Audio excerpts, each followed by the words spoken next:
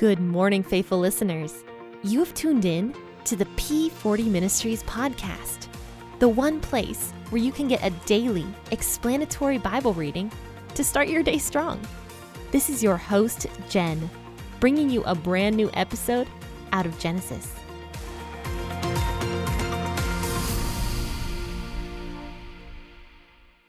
Hello, friends and faithful listeners. Thank you so much for tuning into the P40 Ministries podcast this morning with your host, Jen. And we are going to be discussing Genesis chapter 43 today, verses 15 through 23. And so grab your cup of Bible.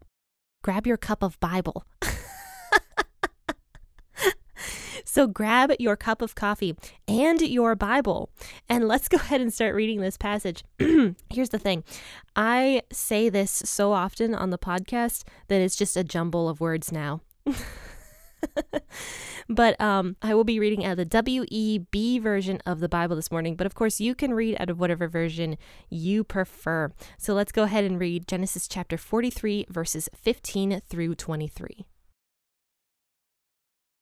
The men took that present, and they took double the money in their hand, and Benjamin, and got up and went down to Egypt, and stood before Joseph. When Joseph saw that Benjamin was with them, he said to the steward of the house, "Bring the men into the house, and butcher an animal, and prepare, for the men will dine with me at noon." The man did as Joseph commanded, and the man brought the men to Joseph's house.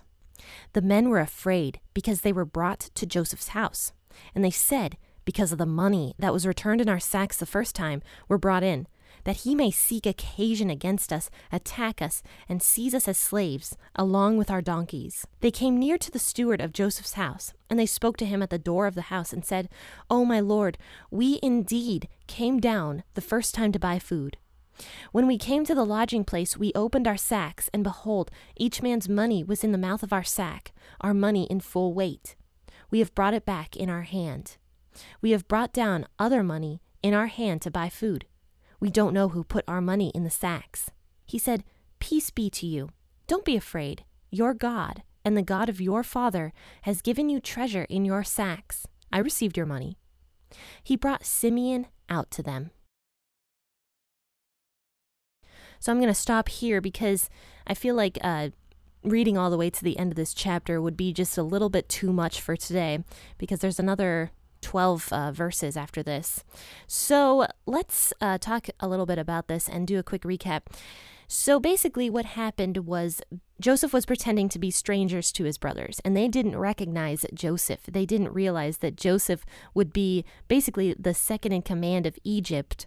They expected Joseph to be a slave somewhere in Egypt and never see him again. Even if they traveled to Egypt, they never expected to see Joseph, or at least hoped they would not see Joseph. But they didn't expect this, so they didn't recognize Joseph. And plus, it's been 20 years. They wouldn't have recognized Joseph in this kind of position. And so Joseph is pretending to be strangers to his brothers, but he recognizes them immediately. He basically does this entire elaborate plan to bring his family back together in a sense, and to test his brothers to see if they're still kind of these creeps that he remembers them being, who will sell their brothers into slavery. And so Joseph is doing this test with his brothers, and he says to them, "You need to bring your youngest brother here. And if you do that, you will not be killed by me the next time you come." He says, "Bring your youngest brother, and I will know that you are telling the truth, that you are 12 brothers and not spies that are coming to the land." But Joseph, of course, knows that they're not actually spies. He's just testing them. So finally, they bring Benjamin with them, but their dad was so against this because Benjamin was all he had left of his former wife, and his former wife was his favorite wife. He had 2 wives and 2 concubines, but the one wife who had Joseph and then Benjamin was dead, and he had nothing left of her. So he had this horrible favoritism towards Benjamin, the same kind of favoritism he had towards Joseph, but maybe even worse at this point, because Joseph was gone and Benjamin, he felt, was all he had left. So he's acting like Benjamin is his only son to all of his other sons.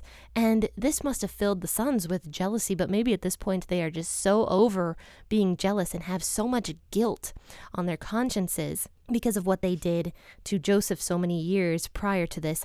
So finally, because the family is starving, and I don't think Jacob would have allowed Benjamin to go down to Egypt on any other occasion, because their families were starving. And you remember that Jacob would have been the head of the entire household. So these 10 brothers, or actually I should say 11 brothers that lived with Jacob, Jacob would have been the leader of all of them. He would have had to make sure that they are provided for, along with their family members and their young children. So this was a huge undertaking. We do know that there were young children living under Jacob's household, because that's what Judah says. He says, if you would have allowed Benjamin to go down with us before, we would have already been back with food by now so that our little ones would not starve. So he's kind of blaming Jacob, and it is Jacob's fault. Jacob is putting his entire family at risk, at danger of starvation, because of his favoritism towards Benjamin. But now the brothers are willing to protect Benjamin, because I think they're just over that entire feeling of jealousy. I think they realized after what happened with Joseph that their father was never, ever going to change. Now they're bringing Benjamin down to Egypt, and Judah promises their father that he will protect Benjamin with his own life. And even if something does happen with Benjamin, his life will be on the line. He says that his father can kill him if anything happens to Benjamin. So, starting in verse 15, it says that the brothers took this present down to Egypt with them, and Benjamin as well. They took all of these fancy Canaanite dishes and foods down to Joseph, because they wanted Joseph to like them, obviously. And so they took the choice fruits of the land, whatever they had left. They took a bit of honey, it says, and then some nuts like almonds and whatever else. And they brought all these gifts down to Joseph, along with twice the money that they needed to pay for the grain, and also the money that they received last time in the mouths of their sacks. Because you remember that Joseph had given them their money back without them knowing about it. And this was a way for Joseph to kind of provide for his family. He wasn't doing anything mean when he did this. It was just a way for him to provide. So this scares the brothers big time, and their father as well, when they see all their money back in the sacks of grain. So they take that money back with them as well. It's like triple the amount of money that they really need to buy these sacks of grain, but they need to make sure that they are protected. So they're doing everything they can to make sure that their families are protected and themselves are protected. And also they bring Benjamin with them, and they go and travel to Egypt. Now, I don't know how far away Canaan was from Egypt. I have no clue, but it was probably quite a long trip. I'm sure it might have taken weeks to get there. I don't know if that's true or not, but potentially weeks to get down to Egypt. So finally, they get to Egypt, and Joseph sees them, and he sees that Benjamin is with them. Now, before he has any contact with his brothers whatsoever, he calls over the steward of his house, so basically his butler, and he calls over his butler, and he's like, take these men and bring them to my house. So he doesn't even talk to his brothers at this point. He's probably busy. It's probably the middle of the workday for him. He has a lot of other obligations he has to do before he can talk with his brothers. So he has his butler take his brothers to his own home. And I'm sure Joseph lived in a very, very beautiful home, maybe part of the castle or the Egyptian, whatever, I don't know what they're called. They're not castles, but the Egyptian place that the Pharaoh lived. Maybe he lived near that or in a part of that, or he had his own mansion. Who knows where he lived, but I'm sure his house was very beautiful. But the men, or the brothers, they see that they are going to Joseph's home, and they start getting really scared because they're like, what's happening? We're not even talking to this Egyptian official, and he's bringing us to his home.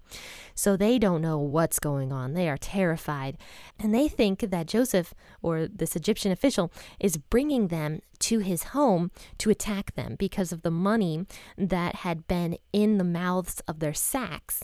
the last time they came from Egypt. So they are terrified. So one of them goes up to the steward or the butler of Joseph's home, and he's like, "My lord," and he's addressing this man very very formally, and he says, "My lord, we came last time to buy food, but we found money in our grain when we went home." And he says, we did not do this. We don't know who did this. We just know that there was money in our grain and we have it with us. One thing I find interesting about that is that they didn't talk to Joseph about it first. And obviously it was because Joseph wasn't there, but they wanted to see and to make sure that they were safe by talking to the butler first rather than talking with Joseph. They didn't want Joseph's reaction to this. They wanted to kind of dip their toes in the water and see what their reaction was with the butler. And the butler at the time would have been Joseph's probably second in command of his household, kind of like what Joseph was with Potiphar at the very beginning of Joseph's story. Joseph was the head of Potiphar's household. This man, this steward, would have been the head of Joseph's household and would have overseen everything. So this man was probably very close to Joseph, probably helped Joseph out on a regular basis, potentially helped Joseph out with his daily obligations and daily chores. And I'm sure, because Joseph was a slave himself, I am sure that this steward was very, very well treated by Joseph, and all of Joseph's servants were very well treated. Perhaps he didn't even have slaves. It could have been that these men were and women that he had in his household were paid. So I don't know. That's kind of my own take on this. That's my own opinion. But I do think that Joseph treated his servants very well because Joseph knew what it was like to be a slave. So this steward probably held Joseph in very high regard. Maybe potentially even knew that these were Joseph's brothers, but maybe not, just didn't know exactly what was happening. But he was willing to treat these men very well because of Joseph's sake, and he did know that Joseph had put that money into the sacks of grain for these men. So he did know that, because here's what he says. The steward says to his brothers, "Peace be to you. Do not be afraid." He says, "Your God, the God of your father, has given you treasure in your sacks." So he's kind of dodging the question. He's like, "No, I did receive your money," which was true. The brothers paid for that grain. So that steward did receive the brothers' monies, and he ended up giving them back. So he wasn't lying. He was just kind of dodging the question. He's like, "Don't worry about it. Your God has taken care of you. You know, we did receive your money. Just think of this as a treasure from your God," is basically what this steward is saying to these men. And he did know that the steward knew exactly what was going on, but he was keeping the secret for Joseph and was probably in on this entire thing along with Joseph potentially. So after this, after easing the brothers' minds and saying, like, "Don't worry about it, we got your money," he brings out Simeon. So that steward orders somebody to go get Simeon out of that prison, and Simeon is finally back with his brothers. And that is kind of the middle of this story. We're going to find out more about what happens with this on Friday. So join me then, and we'll discuss the rest of this chapter and what happens with Joseph and his brothers. But join me tomorrow for an episode out of Matthew. On Tuesdays and Thursdays, I do New Testament episodes, and then on Mondays, Wednesdays, and Fridays, I do Old Testament episodes, just to let the new listeners know about that. And thank you to all of my new listeners.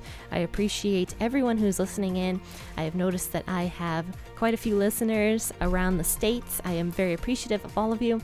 And also, I have noticed that I have quite a few listeners now in England. So thank you to everybody in England and everybody around the States that are listening into the P40 Ministries podcast. I appreciate all of you. But friends, I have nothing else to say today except make sure that you have a fantastic day and that you are blessed. Happy listening, and God bless.